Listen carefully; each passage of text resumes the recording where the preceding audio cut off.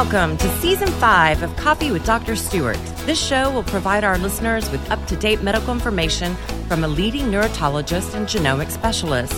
I invite you to sit back, grab your favorite beverage or cup of coffee, and let's have Coffee with Dr. Stewart.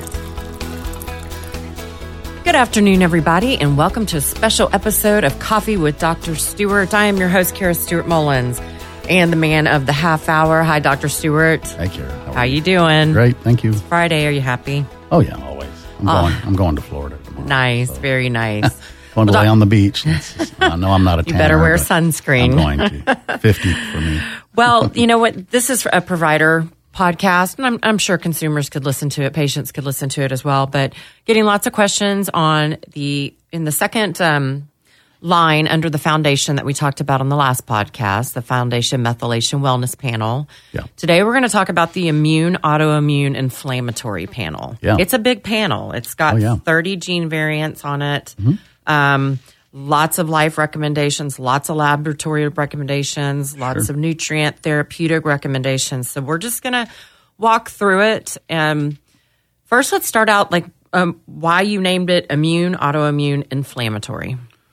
Well, remember the hardest part of dealing with the 55 as we had it before was that taking the individual patient, depending on what issue they had, and trying to pull out exactly what you needed. So the whole concept of breaking these down into simpler, more targeted panels is to apply it specifically to the patient and have them understand easily and have the provider understand easily. More of an isolated panel. Right. So if you have somebody comes in with an immune disorder or an autoimmune disease, this is the panel for them. Okay. You can throw inflammation in there, but if you have things like chronic pain, all these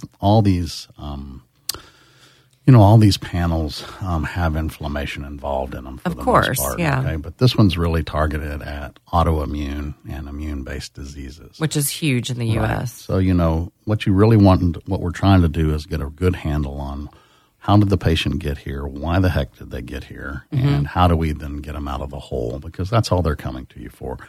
And, I always tell patients, they say, I was told I had lupus, or another doctor told me I had this. I said, I really don't care what you have. You didn't come to me to tell me. Well, they feel terrible. So right. That's... Well, the thing is, you didn't come to me to tell you what you have. You came to me to get tell you how to get well. Right. And so really, it's really true in neurological disease, which we'll talk about later. But, doctors, if you go see 10 neurologists, they're going to give you 10 different answers. And it's kind of the same in autoimmune. But, doctors, they do a lot of blood tests and they come up with their best idea. But a lot of times you'll get this nebulous thing, like you'll get an antinuclear antibody that's positive, but there's no other things positive. So there's an immune thing going on, but you don't know what it is. And right. It starts freaking everybody out. Well, the answer is let's get rid of it. Let's help the body. Okay. And so that's what this is all about. Let's target the system. Let's do it with some semblance of science. Let's know what we're talking about, and let's learn as we go, obviously, because it's going to educate both the providers. It's going to educate us as a company from GX Sciences, because we're going to be able to correlate this information and come up with better answers. Well, then let's start with looking at the panel directly. So let's start with the first category. Okay. So the first category is inflammation cellular. Now, the reason I call it inflammation cellular is because these are inherent processes that go on at the cellular level, which includes innate immune system markers, interleukin markers, receptors for interleukins, and those types of things, which can be screwed up, either be more aggressive or less aggressive. It includes the off switches for the immune system. And so what you're really looking at is, why is the cell overreacting, which it typically does? Is it just has a problem with reacting too aggressively? Does it have a problem with not being shut off as effectively? Where is the problem, and how do we need to target it? You talk about, so for people that don't get to your workshops or haven't heard you yet, the on and off switches that you're talking about. Explain those with this. That's just how I talk to patients about it. I talk to patients, people of certain descent patterns. Certainly we're in Texas, so we see a lot of Anglos and Latinos, okay? And so Anglos and Latinos, when we look at their immune systems as a general rule, they tend to be a little bit more aggressive up front, which means that they don't subtly turn on, they tend to explode on. And so what I tell the patients is, hey, you don't get a mosquito bite little bitty, you get a big old honker mosquito bite. Right. And unfortunately, fortunate maybe, I don't know what God intended here. I happen to think that, that explosive kind of inflammatory aggression probably came from selection from the European descent patterns because of the plagues. Okay. Meaning our ancestors who essentially survived the plagues were not necessarily lucky. They were people who could develop inflammation that is really very exceptional. Easily. So in my situation, no matter if you come in healthy or unhealthy, when we look at the inflammatory on switches, quote unquote, they are typically mutated and aggressive in about 80% of people. Now, are the on switches in this first category? Mm-hmm. Okay. Yeah, so the C3 and CD14, those are innate immune system on switches. That's the immune system you're essentially born with. Okay. Really, really, really hypersensitive to things like yeast and mold. And so you literally will pop out of your mama and you're ready to fight certain infections with the innate immune system. And then as we go down to the interleukin 5, the interleukin 6, the interleukin 13, we're looking at more modulation of kind of the allergic inflammatory response system. External or? No, not necessarily. This is internal. How do the cells work? Okay. Now, we'll look at external later in the panel. But this is internal. Why is this cell programmed to be normal? Is it programmed to be much more aggressive than normal? Is it programmed to be less than normal? Because it has a genetic SNP. Because it has a genetic SNP. Okay.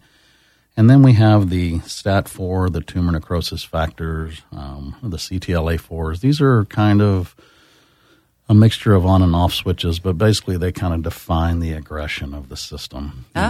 So if we have mutations here, we typically have people who turn on their immune system so aggressively that nothing can shut it off. Really? And so that's how you get into immunity and autoimmunity. And that's the challenging patients. Right, and I'm not if you've been around me enough, I'm not a huge believer in autoimmunity. Right. I think the immune system is smart enough to attack things that we don't recognize yet. Mm-hmm. And so when we see autoimmune markers, when we call it autoimmunity, there's some virus or something that is carried in some DNA that has made an abnormal surface marker. And so the immune system is actually doing what it's supposed to do. But it just can't turn off. It just can't turn off. And so if it never turns off, you never pass the first step of healing, which is inflammation control. Got it. And so you really feel sick every day. Mm-hmm. Welcome to autoimmune disease. And with that's fibromyalgia, whole fibromyalgia would be more in the neuroinflammatory. Okay. We're talking about lupus. We're talking about rheumatoid arthritis. We're talking about Hashimoto's. We're talking about all the autoimmune type-based disease, Sjogren's syndrome, dry eye syndrome. Okay. I can just keep going down the list. Yeah, I know you can. Yeah. Okay. And then we have the newer genes. We have the TRAF1, the SOCS, the interleukin-23 receptor, the interleukin-2 receptor. And these basically are receptors. They basically define how sensitive the cell is to the interleukin or the chemical messenger that's talking to it. And we know that these are associated with some diseases. In fact, the pseudoscience that the medical drug companies, for instance, put out is they love to correlate one gene to one disease. Right. So they'll say, oh, look, I don't know, interleukin 5 is correlated to irritable bowel syndrome. Is it? Well, the answer is yeah, but it's not the point. Correlation is not cause and effect. Okay. Do you understand? And this is the car analogy I use. Right. So basically every car wreck I've ever seen has tires at the scene. So tires correlate to car wrecks. Okay. So if you're stupid, and there's a lot of stupid science out there, and I hate to say it, but you would say that if we could build cars without tires, then we wouldn't have any more car wrecks. Right. Okay. And that sounds kind of silly, but I tell this to patients all the time. I use analogies so that they can understand, and they always chuckle when I say that. So with the interleukin 5, that's just one piece of it. It's just one piece of it. It's just an aggression, and so what's happening is there are lots of pieces here. What we're trying to do is kind of correlate the number of abnormalities. So if we have 4 or 5 mutations in these set of genes, you're going to have a very aggressive immune system, and you're going to get into trouble. So we've got to go and help you turn off these immune cells. Okay. And we'll do it as naturally as we can. Sometimes we use certain medications, but we're going to use things like CBD oil. We're going to use things like PEA. We're going to use things that You can use fish oils. You can use all kinds of things to try to do it naturally. And some people even need it to do it medication-wise. But the neat thing about this, too, is if you ever, let's say, go to a rheumatologist and things are just flaring and it's just out of control. Changing prescriptions. We can look at these sets of genes and we can decide which medication would be appropriate for you. Okay. That's great to know because, and then the lifestyle recommendations along with the lab recommendations on the report. That's right. So, you'll see things like in some of them, if you have a STAT4, what happens in autoimmunity that's really bad is they just love to put people on Humira to start with usually. Mm-hmm. And Humira is a tumor necrosis, an anti-tumor necrosis factor biologic. It's an antibody that blocks tumor necrosis factor. But if you don't have a tumor necrosis factor mutation here, Humira is probably not going to work for you. Right. You understand? So essentially, we're trying to answer a lot of questions here. Now, obviously, I don't like anybody to have to take a drug if they don't have to. Mm-hmm. And most people who see me don't want to take drugs or they're on them and want to get off of them. Sometimes you can, sometimes you can't. You have to feel it out, but we have to have information to know. Right. Okay, so this is all about scientifically validated information and correlating the process that the patient is having to something that is easy to or is able to, I wouldn't say easy because nothing in genetics is easy, but being able to correlate it genetically to the problem for the patient and give you an answer of how to help them. Okay. Yeah. Well, let's go to the next category. Okay, so the next category is autophagy. Autophagy. You love it. Well, and autophagy is a big deal, and bigger than anybody realized. Oh yeah, well, it's going to be huge. I think it's certainly as big as methylation, but it's just another of these biochemical mechanisms that we just weren't aware of for a long time, mm-hmm. and now all of a sudden we're aware of it, and it's everywhere. Right. So autophagy really relates to cells that are overworked, and so when you have an autoimmune or immune-based disease, and this can even be horrible chronic allergies. You understand? So if you have horrible chronic allergies, this is the panel for you.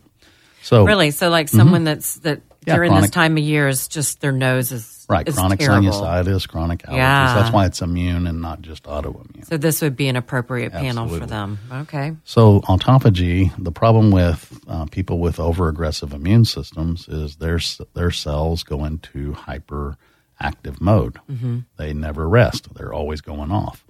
And remember, autophagy is the way that cells clean themselves internally of the debris that accumulates. But if the cell that only happens when the cell is at rest. And so, first of all, these people's cells are not at rest. Mm-hmm. They're always going hard, which means they're making lots of garbage. And we have to decide whether we need to help this autophagy problem. So if they have cells that are going hard and then they have weakness in autophagy, the chance of them developing into some kind of subsequent serious disease, right? Like aggressive lupus, aggressive granulomatous disease. I can just keep going down the list. Right. We have to know whether we need to help them or not. Well, we have an autophagy panel that has just autophagy genes on it. Right. But why did you choose to put it on the immune? Well, these are the ones that are applicable to immune. Okay. So there are applicable ones for neuropsych. There's applicable ones for immune. Interesting. Do you understand? Yep. So each of them are specifically different. So when we get to neuropsych, we'll talk about the Parkinson's autophagy genes. They're not on here. Got it. You don't need to know those. Good to know. So what happens is we really need to know, do we need to help these cells? Because remember, the high energy cells of the body are the brain, the immune system, and the endocrine systems. And so if you really stop to think about it, in most situations, and even in family practice, you're going to see 80% of your patients are going to be, who are sick, are going to be involving those three systems. Okay. I've got a hormonal abnormality, right. Okay, or I've got an immune abnormality, or I've got a nervous system abnormality. Okay. Now, with the exception of breaking bones and doing all that in family practice, this is what you're going to see. Right. So most people see a lot of this. So this applies to that group of patients. And remember, what we're talking about here is supplementation. Do we need NAS enhancer? Do we need D-chiroinositol and metabolic stabilizer? These are natural ways to help it. And if we're really in trouble, we go to prescription medicines if we need them. Okay. Okay. So you've got the ATG5. Yep, the ATG5 and the ATG16L1. These are two versions of They work together, and what they do is when a cell goes to rest and the mTOR, which is the target of rapamycin, gets turned down, that's the speedometer. When it gets turned down, then you form a pocket. It's called an autophagosome, okay? And so people who have, ATG 12, 5, and 16 tend to work together to form the pocket. So if those proteins don't work very well, they don't form the pocket very efficiently. Right. And therefore you can't clean your cell very well. Make sense? Yep. Yeah. So those are very important. Absolutely. All right, well, let's continue on to the next section, inflammation, environmental. And this is what you can do very quickly to help yourself. Oh, do you mean to turn things around? Yeah, because your cells, if your cells are hyperactive, there's got to be always something driving them. So these are the external. These are the external things. So that obviously, cause inflammation. You can see the AOC1 up there, which is the diamine oxidase gene, and or histamine. Right, and then you see the HNMT, that's histamine and methyltransferase. And there are two mutations there. And so if you see somebody who has mutations in both of those, you're really going to be dealing with somebody who can't break down histamine very well. And they tend to, when it gets really bad, they get into mast cell disorder. Right.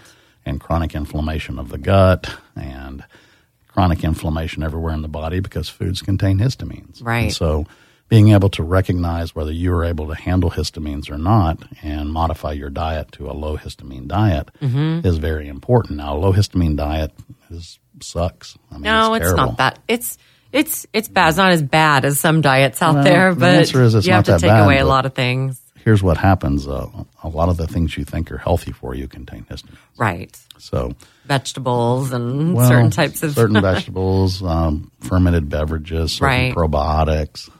So you got to be really careful with this kind of stuff. Yeah, we have a low histamine diet on our website if anybody needs to see that. And then we got the FUT2, that's the fucosyltransferase and probiotics. Right. If you need them or not. That's correct.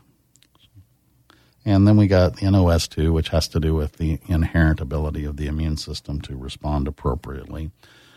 Making nitric oxide can be really difficult, so that's kind of a holy grail thing. But we like Immune Restore, which has beta-glucans, and it's another indicator if you need probiotics to help you.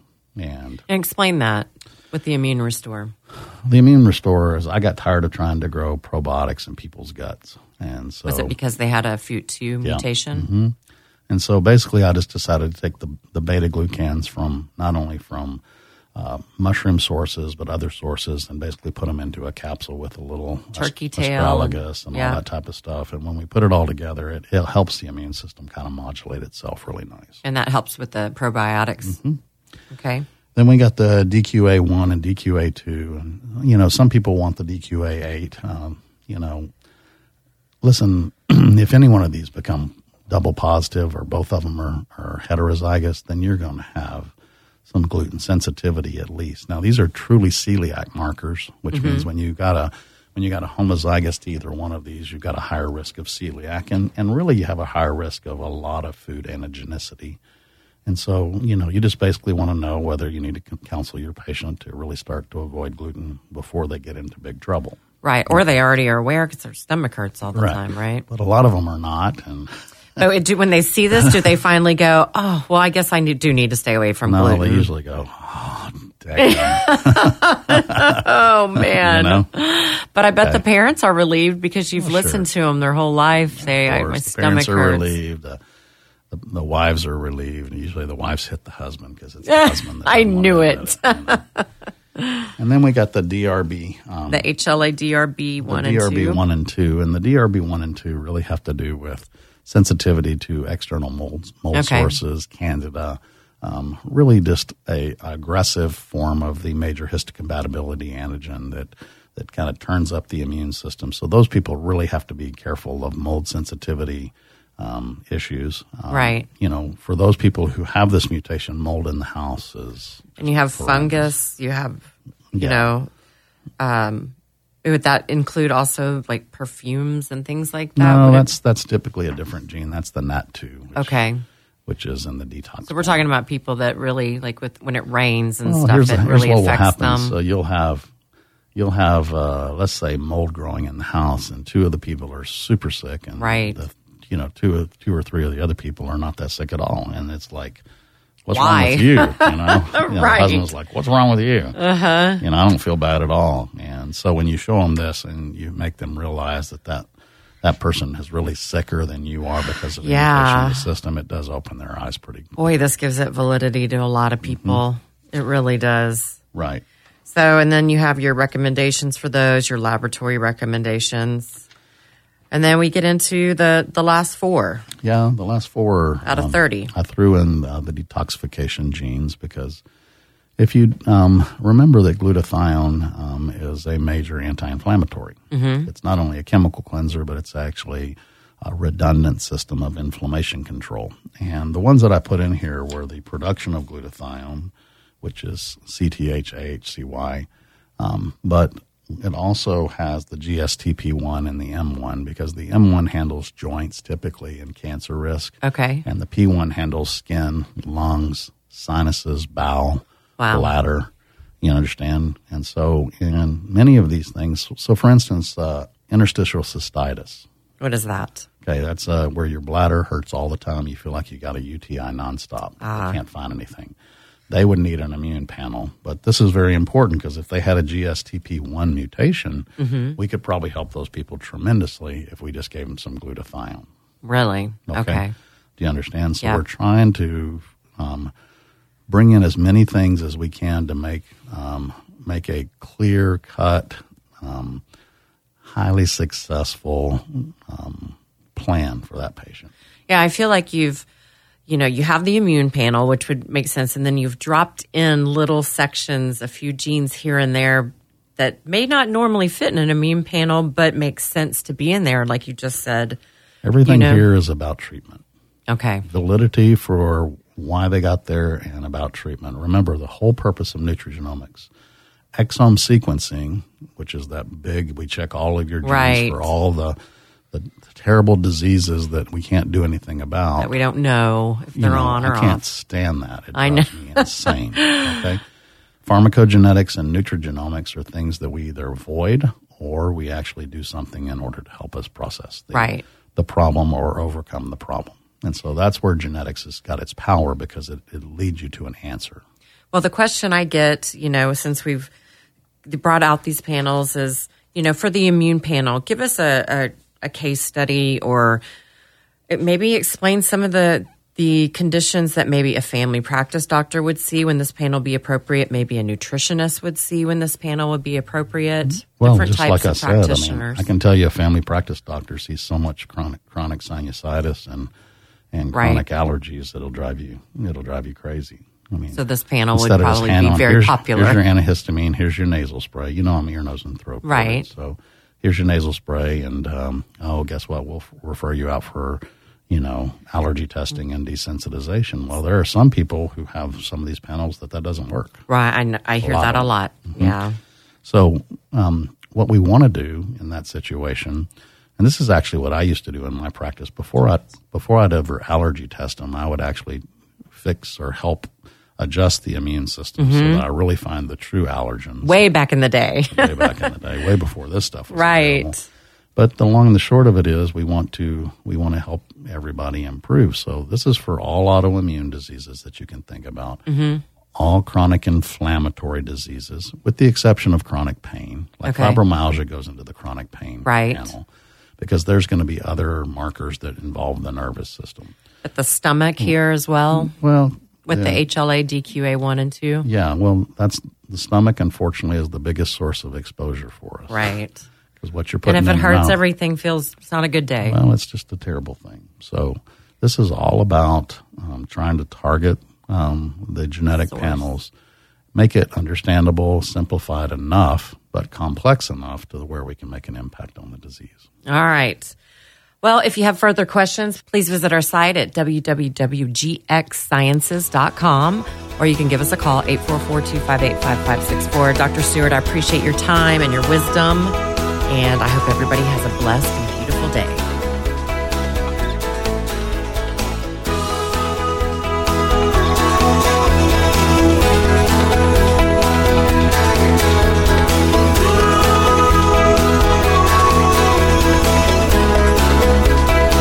This show is intended for general information and entertainment purposes only. Dr. Stewart serves as the Chief Science Officer and lead formulator for Neurobiologics and advises you to consult with your own medical professional on any information given during this programming. This information is not intended to diagnose, treat, or cure any disease or medical condition.